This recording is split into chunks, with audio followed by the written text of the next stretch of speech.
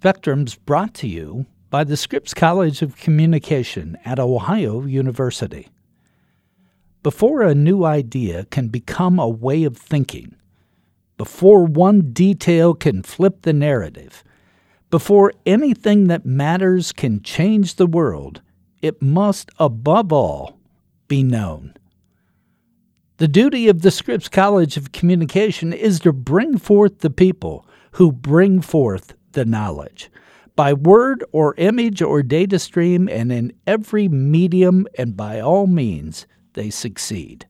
They say, make it loud, make it clear, make it known.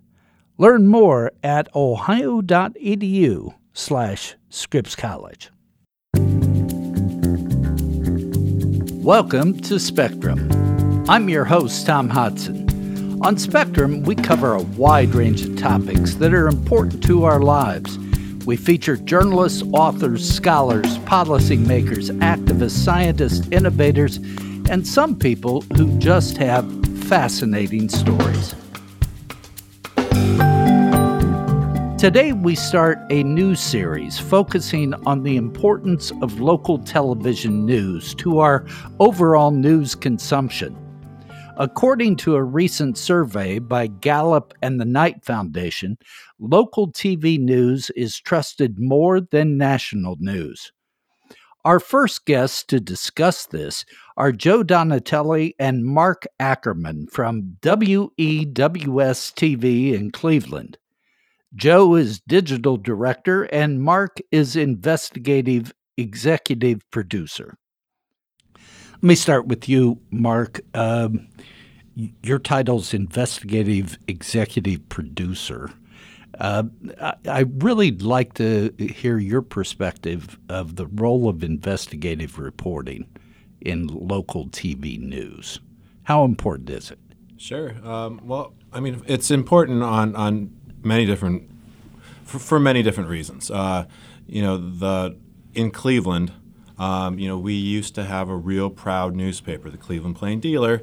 And used to be two, Cleveland Press and the Cleveland Plain Dealer. Going back a few years, we had the Cleveland Press, we had the Sun Press, we had a lot of different voices. As those voices have shrunk and the investigative reporters have been pulled out of the Cleveland Plain Dealer and they've gone to different places, there aren't any left. So, sometimes television news is the grown-up in the room to be able to ask the mayor a big question. That's just as an industry. But as far as going deeper and saying, hey, mayor, why have you taken 17 trips in 2022? And how much did they cost? And who did you take with you? And are you being a good steward over taxpayer dollars? If we don't ask it, who is going to? And so I think that's our role, is to be that watchdog. And sometimes, you don't think of television as that, the people to be asking those questions, but, we're the last man standing right now in a lot of these cases. A lot of people, I think, sort of identify, wrongly in my impression, investigative reporting with local television to local sweeps.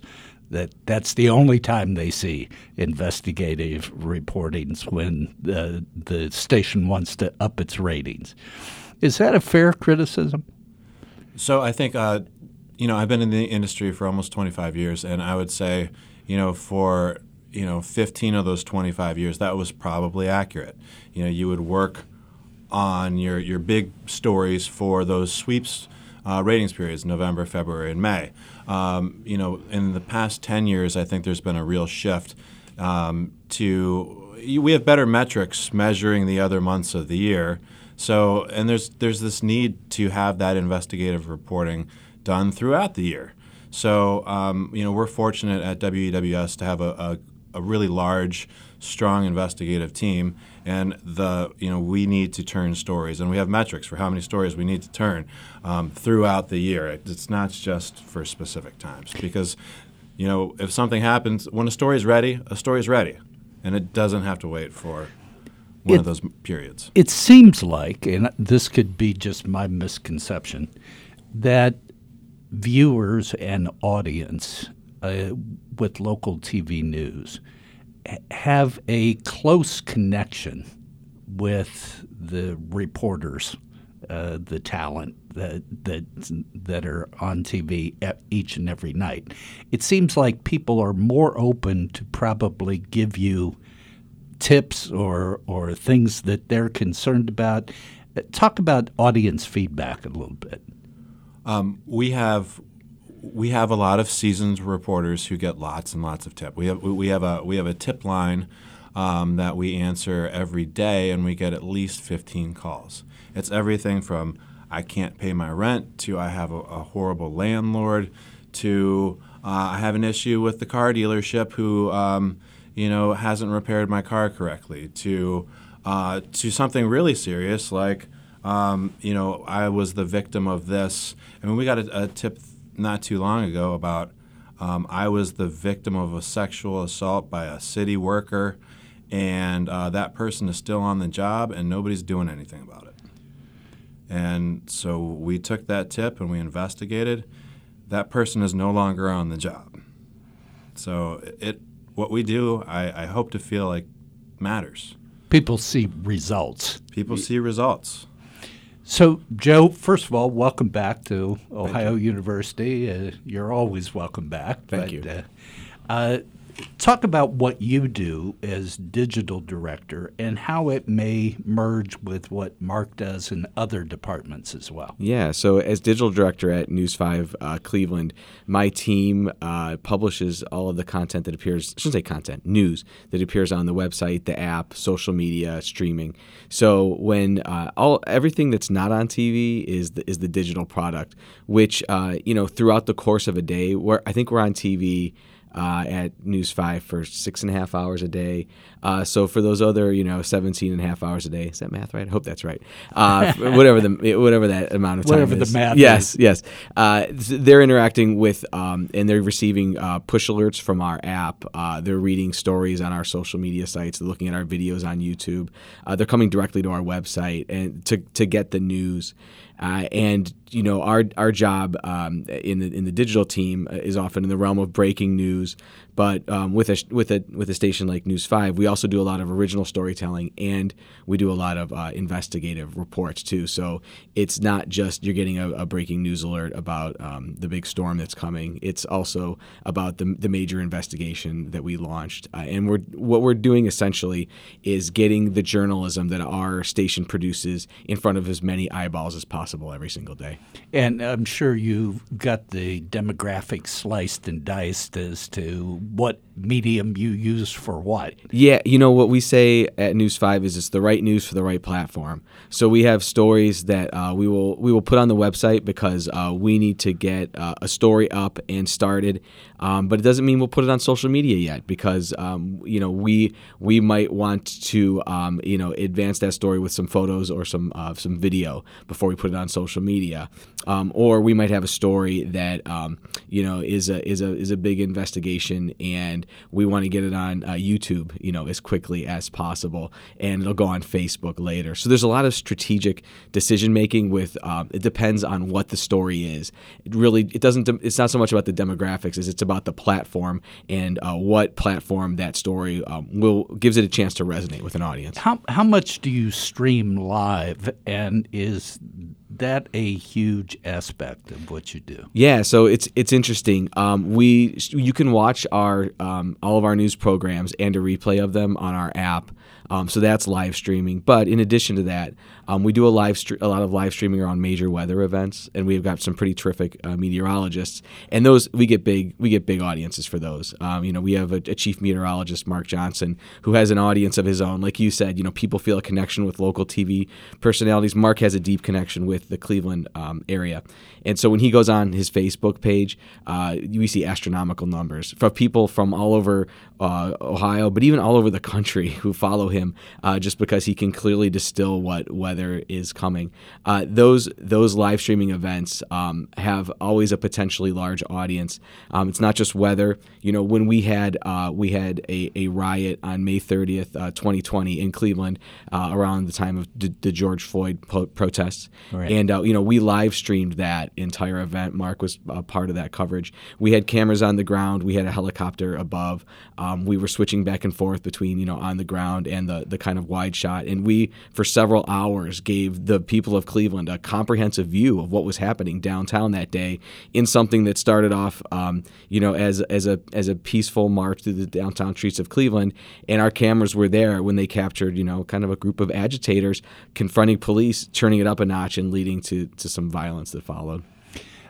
How do you coordinate what you do with your on-air reports, your online reports, sort of bring people into the inside? Do you have daily meetings? Is it ongoing meetings multiple times a day? Is it just fluid? How does it work inside? Oh, as a shop, we do a lot of planning. I'm looking at Mark. Something we just actually had a meeting about yesterday. We had a meeting yesterday about all the meetings we have because we do so much planning. So we're trying to streamline that. But if you do want to operate at a high level, there has to be a lot of communication. And so like with the digital team, we intersect with every single department, in the news operation. And so we need to know where we're going to be, when we're going to be there, why we're there, and what we're doing. And that all necessitates a lot of talking, but the payoff is that you have the right people at the right place at the right time. Joe and I will coordinate on. We've got a big investigation that's going to launch, so we'll have a weekly meeting where we talk about here are all the things that might come this week. But then as we're getting closer to the launch of that investigation, we'll be working with Joe and people on his team to create data visualizations to really help people understand and add like robust content to the web story. The investigative team working with the web producers to really have a comprehensive user experience on the digital platform, because you might tune into the 6 o'clock news to watch our investigation, you might not, but it's going to live. It becomes the what the newspaper used to be, the record. And it's on the record on Joe's digital platform. So I don't know how many times I search and go to a broadcast outlet's website, for stories, and it's the archive. What I can't see immediately, I can still experience. Yeah, for sure. And I think it's unrealistic for us to think that it's everybody will watch it on television. It lives, and we can do so much more. We can have interactive maps. We can do all these other things in digital that really bring the story to life. And there's a transparency play. Like if we put all our data, like this is how we did the investigation right there on the website. It's not, I think that helps. Either people can use that information to say, well, in my neighborhood, this is what's happening. Or it can just say, like, wow, they really did their work and they know what they're talking about. And I think that goes to the credibility of it. A lot of investigative work, for people out there who don't understand, is data-driven. It's not all personality-driven. And you, I'm sure, and your team have to go through tons of data to sift out what's germane to the issue that you're looking at. But that data is hard to visualize. Talk about how you and Joe work to make that come to life and make that meaningful to a person who is not into data. Sure. Well, I think the example of, for example, a data story. Everybody knows that there's been a situation with car theft. Not just in the greater Cleveland area, but across the country. Kias and Hyundai cars are getting stolen at a rate that's incredible, and you get a database that shows when these cars were stolen, where they were stolen from, and so then you can then work with the digital team to create this interactive map of well, are there pockets of places where Kias are getting stolen more frequently? Is it this one parking lot in this one area? And so then that just creates a greater user experience for that person. And it's an ongoing experience too. They can look at it and sort of chart their own life. Yeah, sure. It becomes personal. Take warning. That's a good way of putting it. Yeah, people. Well, I mean, one thing I know is that people often look at a story and they want to know how it affects them. So they may not own a Kia, but they will see, oh my goodness, that's less than half a mile from my house. That's where all those things are happening, and it's information they didn't have before. So that's the way it's a way to simplify very complex matters, but it's also a way to make it relatable to a person. But how do you and your team do that? Do you have specialists in data visualization or interactive content? Talk about that. It's a good question. So we're fortunate. We have a digital executive producer named Ian Cross who does really good data visualizations. Mark creates great data visualizations. And what these guys do is, we look at the thesis or what's the idea of the story. What are we saying about what's happening here? And then how do we support it visually in a way that, you can grasp easily? And those types of stories, when we succeed on that front, they tend to be more shareable, because they tend to have more a longer shelf life in terms of search. They're just a lot more valuable because people find them valuable. They spend more time on them and they share them socially because they see the story that maybe would have just been a data set in an Excel spreadsheet visualized before them, and then it matters to them. And that so much of this is TV and digital, and this is why TV and digital are actually a pretty good marriage. The internet is visual, and TV is really good at visualizing important stories. So when we're all doing our jobs correctly, we are giving a visual representation of an important story in the most interesting way possible. And it's not all video. It's not all moving pictures, as we used to think TV was solely the shot at the scene or whatever. Yeah, there are really great, there are great there are great platforms. Flourish is one. Night Labs has another that are just Google has a suite of things that you can do to create these visualizations that are they just really help drive home the point that you're trying to make. Mark, your career's been interesting. You've been different places, different parts of the country. You've been out west. You've been down south. You've been up north in Michigan. Has it always been on a continual line of investigative work? So I started as an intern after college at WEWS. That's my hometown in Cleveland. And then I went to become a line producer, producing, the 6 o'clock newscast in a smaller town. I kind of equate it to the farm system with baseball. You got to go to minor single leagues. A. So I went to Kalamazoo, Michigan, and I met a gal in Kalamazoo and stayed there for a bit longer than I perhaps would have. But I stayed there for 6 years, and I became a really seasoned line producer, doing newscasts.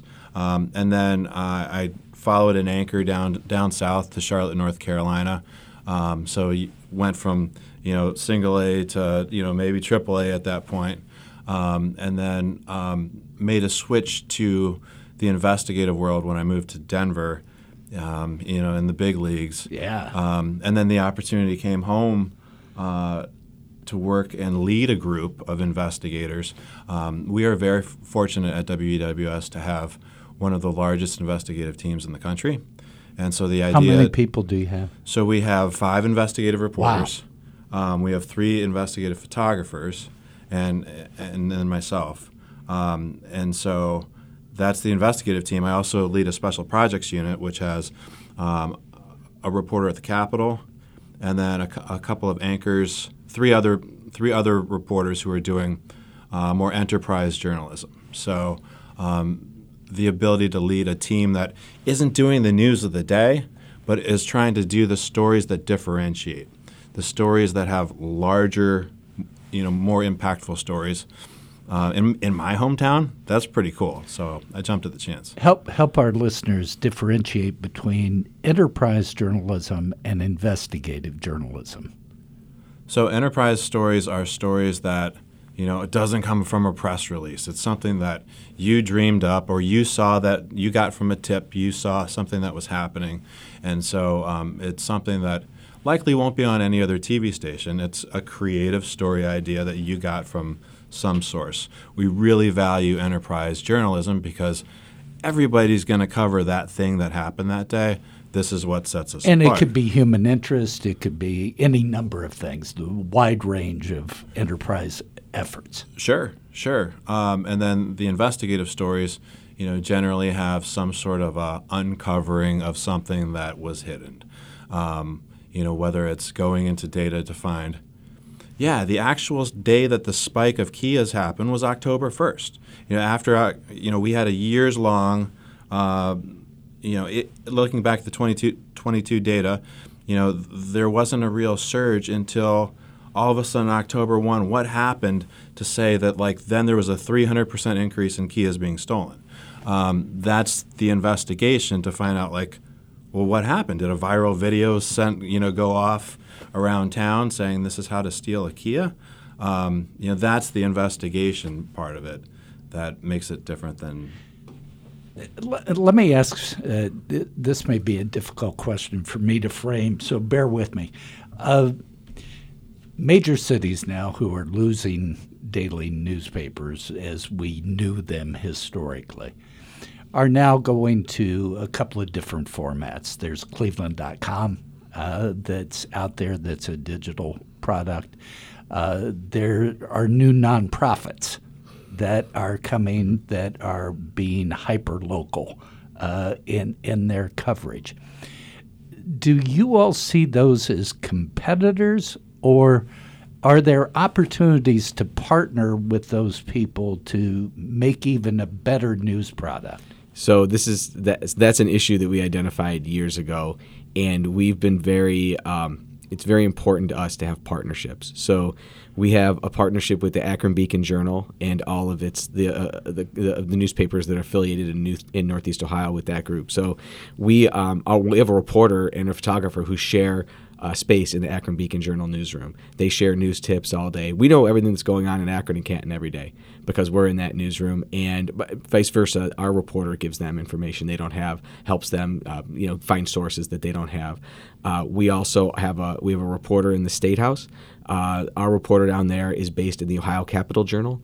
And so we have a partnership with them where they're in each other's meetings, they're talking about coverage, and it extends our reach into the Capitol so that we know everything that's happening in the State House. We've recently partnered with the Marshall Project. That is a digital outfit that does criminal justice coverage. Right. And we did our first story with them just before the holiday. It was one of our biggest stories on our site for the year. And that was a story where they had, in this particular case, they had data that showed that one of the suburbs in Cleveland, a very rich suburb, was getting a lot of revenue for its city by ticketing poor drivers from the city of Cleveland. And that story found a really big audience because we accompanied it with our own reporting. So Mark and one of our reporters and photographers, went to traffic court, talked to these folks, found out their stories, found out, frankly, how ticky-tacky some of the reasons they were pulling people over for were, and how it was impacting their lives. And told a story that people had been talking about in Cleveland in years, like this one suburb, don't want to speed through there, they'll get you. Showed the impact of that. It's not just something we say to each other. It based it on facts. It based it on facts, and so that was a collaboration we did with the Marshall Project. So we are always looking for different partnership opportunities because we realize you can't just do it alone. You've got to look for these other groups to help move your project forward with. I talked to Mark a little bit about his career. Joe, we could do a whole show on your career. 8 years in L.A. with L.A. Magazine, 8 years doing improv in L.A., then Scripps Howard News and Playboy, where you took a somewhat dubious sex and culture area and digitized it and made it legit. Mm-hmm. All of that seems a strange background to lead you to now being the digital director of local news. The theme of my career has been survival more than anything else. No, I graduated from OU in 1998, and I thought I was going to work for newspapers for the next 50 years. Newspapers hadn't yet gotten killed by the digital advertising at that point. I grew up reading newspapers. I started reading newspapers when I was 5 or 6 years old. The Cleveland Press came to our house. We were sad in our house when they stopped publishing it. We took the Plain Dealer reluctantly, and then I became a voracious reader of the Plain Dealer and fell in love with writers like Mike Royko and Dick Fagler and like Dave Barry and all the sports columnists the Plain Dealer had, all terrific writers. And so I thought, I'm going to be a print guy for the rest of my career. And after I graduated, a month later, they started cutting newspaper jobs and they stopped hiring. Good timing. Right. The timing was awful. I spent years, trying to find that staff position at a newspaper. So I worked for Scripps Howard News Service. I wanted to leave Washington, D.C. I loved D.C., but there was a girl. I wanted to move. So that seems to be a common theme. It's a common theme, yes. It's a common theme. But couldn't get a newspaper job. So, I wound up in digital media in Los Angeles, working for some startups that you don't have on your list there, but just trying to stay in the game for as long as possible. And, those efforts of just going from startup to startup, working as an editor in places that needed, lifestyle content for men or what have you, those opportunities took me to Playboy's digital team and Los Angeles Magazine's digital team. But there was no straight path forward. There was just, how do I stay in this because I enjoy it so much. So when we moved, our family, kind of like Mark, there are a lot of similarities. We wanted to move back to Cleveland to raise our kids there. My wife's from Cleveland too, and News 5 had my job open at that time. And I said, well, I faked it before for magazines and these other. So let's try a TV. But I was what they needed. They were what I needed. They needed somebody with digital acumen. I needed a place that did real work, real journalism. Because I don't think in news, if you're not doing real journalism, stories nobody else has, it's really hard to be a digital director and sell people content they can see anywhere else. But when you have original stuff, it makes your job just really exciting. And so Channel 5 ended up being a good fit for me. Doing magazine and doing other kinds of digital work and now doing television digital work, is there a difference, in how you present television digitally as opposed to how you present a magazine digitally? Yeah. So, I think with any media, you're always thinking visually, but television leads visually. So you're compelled to just think about, what does this look like? What do we have that somebody will see and that will tell the story? I think it's forced me to think that way in a way where when I'm working for magazines, it's like, oh, well, they will see what's happening through the 1,800 words I'm writing. And now with a story, it's the conversation is, do we have video that helps tell this story? Did our photographer or reporter or a viewer capture a compelling photo that helps us tell the story? So you're just forced to shift your mindset. All the basic tenets of ethics, remain the same. Storytelling remain the same, but you're just thinking visually, which again, nice crossover with the internet where it's largely a visual medium. It's interesting being associated with the School of Journalism that as much as technology gets out there and is new and innovative, it comes back to a core of what's a story, what's a good story, what's the best way to tell that story, and how do you do it ethically and legally? Those are like the foundations of, regardless of the technology. Well, and in the investigative world, legally is super important, and then trying to find out how to get that story. We will use hidden cameras. We will use lots of means to get, what we need to get that story, to tell what's right for this story. How do we prove what we're saying is happening? And sometimes, you go to alternative means. Sometimes it's really creative means to try to determine, how best to demonstrate the situation. Do you have somebody, though, on your team, Mark, that is, and maybe it rotates, the person who goes, I don't know about that. That seems sort of shady. to me. Can we do that another way? Is there somebody that puts the brakes on, I guess, sometimes? Because these things can be locomotives. I mean, absolutely. Well, I mean, so we've got a lot of checks and balance. Before we do anything, with a hidden camera, we go through, our not only my boss, our news director, but also our corporate lawyer to make sure that we're not going to get into hot water. Other places where I've worked, we've been a little more fast and loose, and haven't necessarily had those structures in place to make sure that we're, not going to make a big mistake. And, as now the person who's leading that team, I think I have a pretty good idea of what that line is and when we should not cross it.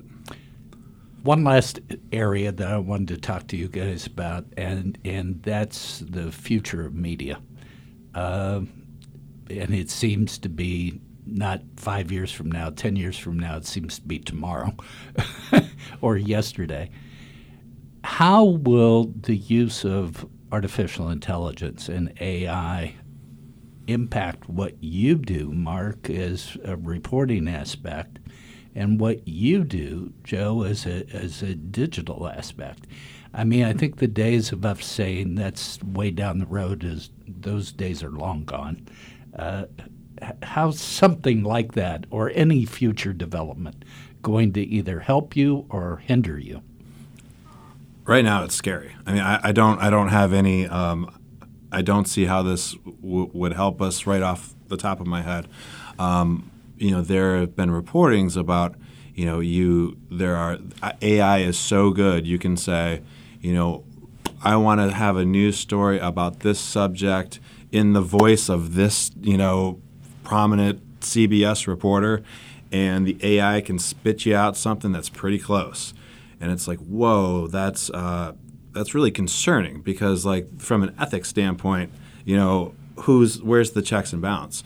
If you Google certain celebrities, you'll see something, right? And you'll see, stories that are obviously written by bots, and it's like it's 72% correct. But I don't want to live in a world where we're dealing with 72% correct.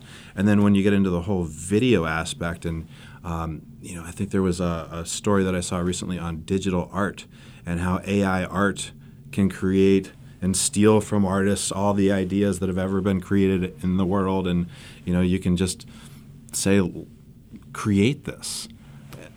I don't know. I think it's really problematic. I am going to disagree with Mark for the first time in this podcast. I think it's exciting. I think it can be another tool for a journalist.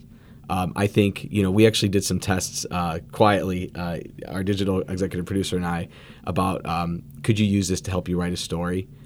You could. You could use it to help you write a story. I don't know how yet. I don't know what the ethics of that look like yet. There's a whole bunch to be fleshed out, but I think there's a potential for this to be a tool, not a replacement, but a tool that a journalist can put in their toolbox and use in certain situations to help them. And I've also, I've heard from some researchers who've said they've used it to help them organize data sets accurately. So I wonder if there's possibilities there for that, to have that Iron Man voice next to you, hey, can you do this for me? Boom, I can do it for you. I think that's where it's going.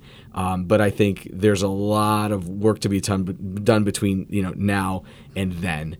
Because you need to vet all the processes and make sure they're trustworthy. Because at the end of the day, like you said, it all comes back to those core things of storytelling, and then also that people can trust you. And we have to be able to do everything accurately, no matter what tool we're using. To use this as a tool, I think, is probably the way it's going to go.